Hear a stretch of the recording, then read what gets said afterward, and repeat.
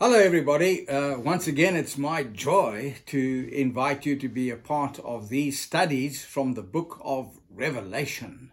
So far, we have looked at 7, and today we will go to part 8. So welcome, and thank you for joining me.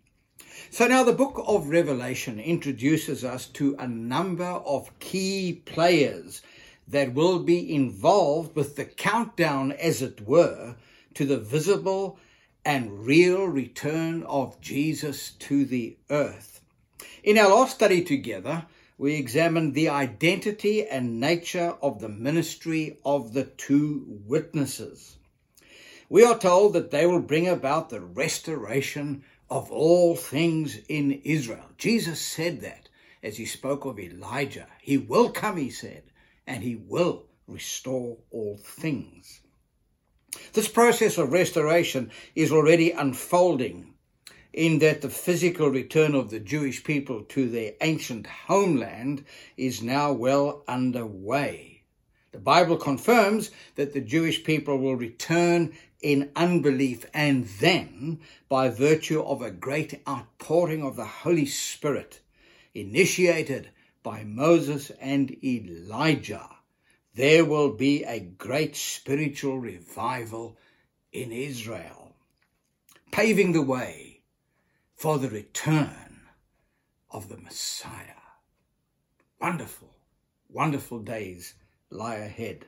This is the clear teaching of Scripture and of Zechariah chapter 12 and verse 10 in particular. Listen to these words. "And I will pour on the house of David and on the inhabitants of Jerusalem the spirit of grace and of supplication. Then they will look on me whom they pierced. Yes, they will mourn for him as one mourns for his only son, and grieve for him as one grieves for a firstborn." All of this then brings into focus the foundational role that the Jewish people have played out in God's plan for world redemption. Jesus actually said in John chapter 4 and verse 22 that salvation is of the Jews. It is to be noted that he used the word Jews in the plural, meaning that the historical journey of the Jewish people has been pregnant with the purpose of God for the world. Paul confirms this in his Roman epistle.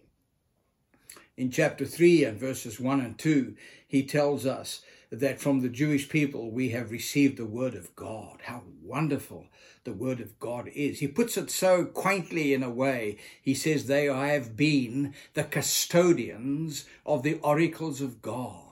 How wonderful the word of God is. We have been enriched by it. We have been blessed by it. It has brought the knowledge of salvation to our hearts and lives. The word of God has built us up. In times of trouble, it has encouraged us. What a wonderful book the Jewish people have given to us. In chapter 9, verses 1 to 5, he tells us that everything that we enjoy as Christian people in terms of the covenants of God, the glory of God by which we understand his character, the great men of God, the apostles of God, and even our great Messiah, the Lord Jesus, all of these, he tells us, are Jewish.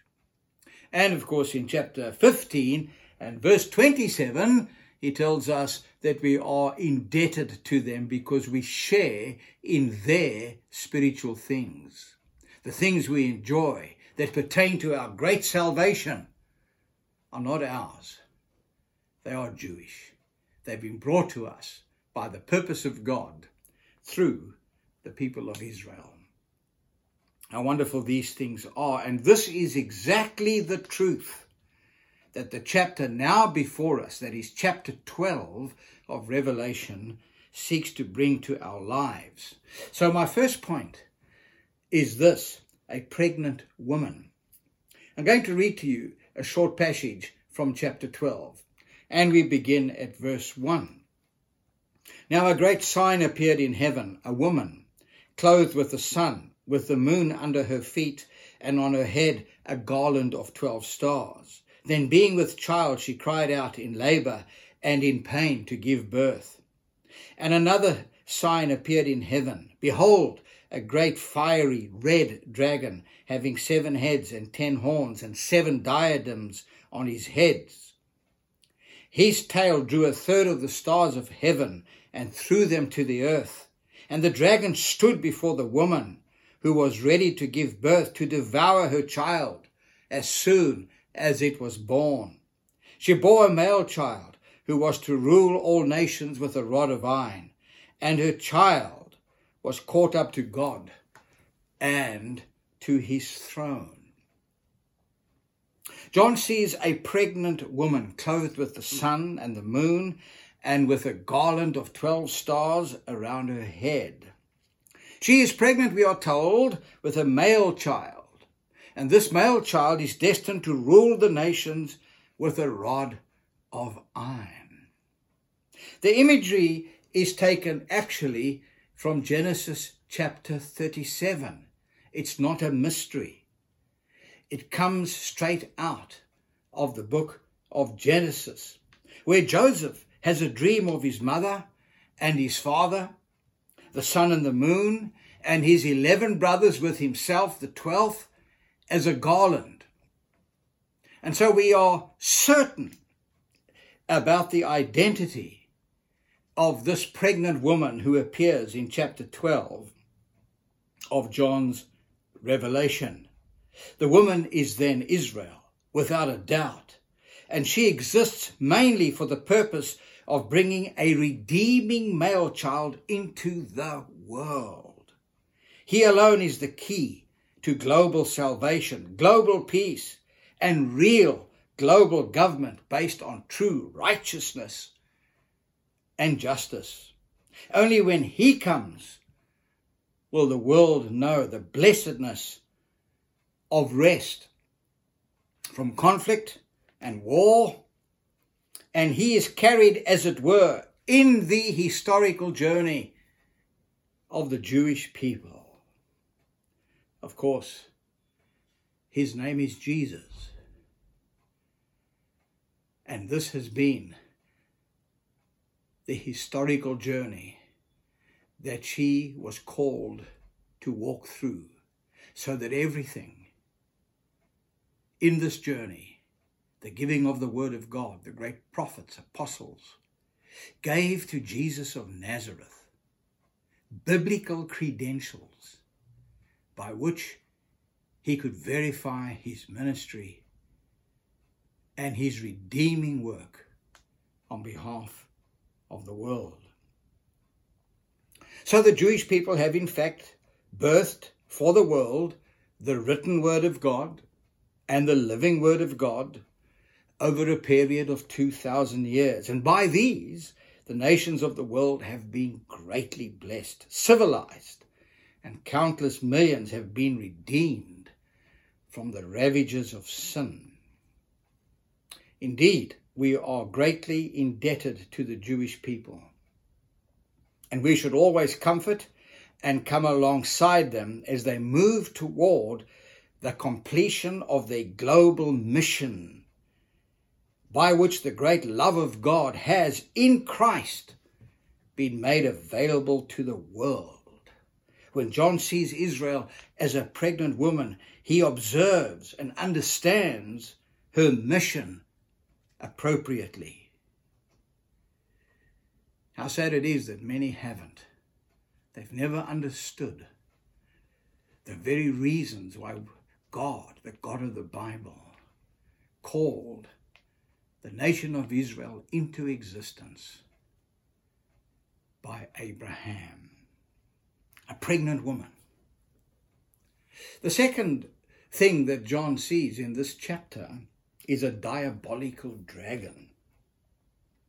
And we read that. Almost immediately, John sees another great sign, in that he beholds a great fiery red dragon with 7 heads, 10 horns, and 7 diadems, standing before the woman to oppose her, devour her child, and resist her unique role in the earth. This is no secret again. This imagery comes from the book of Daniel, where you have this picture of this statue that he sees in chapter 2. And it's an amazing picture of 10 kingdoms and this dragon and his purpose in opposing the nation of Israel through history. So the symbolism means that behind the 7 great empires of history that have opposed the Jewish people has actually been the devil. These empires have changed in outward appearance, but the same sinister, evil being has been pulling the strings behind the scene. And these empires are the following: Egypt, Syria, Assyria, Babylon, Medo-Persia, Greece, and Rome. The latter, that is Rome, is the most dangerous, as it has longevity according to Daniel. It splits into 2, the 2 legs of a statue, and finally it comes down to 10 toes, representing 10 global regions of the earth. This is nothing short of global government that will be satanic, that will oppose Israel. And the 7 diadems are the leaders of these empires. One of these, my friends, will be the great Antichrist. We will have more to say about that in our next study. Do not miss it. It is very, very important. The lesson we have, therefore, to learn is actually very clear. And it is this: because of the unique role given to the Jewish people to be the vehicle of world redemption, the devil and his hordes have set out to oppose this divine initiative by seeking to liquidate them. This is the testimony of history right up until the present day. Even after the woman gives birth to the male child, we are told that the dragon realizes that her role will still be a key one, in that she will bring the male child back to the earth to evict him and to rule the nations. Until that day comes, the powers of darkness and those who cooperate with them will unite in an effort to destroy the nation of Israel. We have to know that. There will be no relenting in this struggle. We see it all the time. But the real nature of this unending conflict has been observed in the Holocaust of the Second World War. It is there that you see the face of evil in a way we've never seen it before, as you gaze into the ovens of Auschwitz-Birkenau. You see the dragon and those who cooperate with him. This, my friends, is a very real spiritual battle that sadly also rages in the church, and so God draws John's attention to it. We must take note. We must resist anti-Semitism in all its forms and stand with Israel as she journeys into her final great battle of history. The message from Revelation 12 is clear, and it's this: the devil certainly hates the church and has resisted her, and sadly has even infiltrated her. But he hates Israel more because she is the matrix of all things redemptive. This great well of salvation that has been given to the world, that retrieves men and women from the clutches of the devil, has come out of the nation of Israel. She is the matrix of all things redemptive. Many Christians have never understood this message because they never study the book of Revelation. Indeed, many in the church, sadly, have joined with the dragon in this never-ending war against the Jews. Brings me to my final point. A great warrior angel. In chapter 12, verses 7 to 12, we have recorded the fact that John is also introduced to the true nature of spiritual conflict, in that great unseen powers of darkness are orchestrating events on earth, especially those that have to do with Israel and the church. Michael, the great archangel of God Most High, engages these dark demonic elements in war, and we are told overcomes them. They are defeated, thrown to the earth, but they do have one last ace to play. More about that in our next study. The church on the earth will have to be drawn into this final struggle. Final, great, immense struggle. How? By prayer, the proclamation of truth, standing with Israel, and with full, unswerving dedication to Christ. Those in the church and who are faithful will overcome, and we are told that they will do this by the blood of the Lamb, the word of their testimony, and they did not love their lives unto death. And this alone tells us that what is approaching is a battle of huge proportions. My friends, today the house of Israel has returned from the nations. Jerusalem is once again under Jewish sovereignty, and thus the stage is set for the final great struggle of good against evil. When one adds to this the call everywhere for global government, and with it the drive toward a new world order financial system, you must know that we are on the verge of great global change and upheaval. Are you listening? Many Christians, quite frankly, are unprepared for this hour that is about to befall the church. The dragon is coming after Israel. The dragon is coming after her offspring, those who keep the commandments of God and of Jesus Christ. He is coming after the church. The trap in this regard is rapidly being set. Thankfully, Michael, by the prayers of God's people, has asserted the victory that Jesus won on the cross. The male child, birthed out of Israel, will come again. He will evict the devil, and he will rule the nations in righteousness and peace.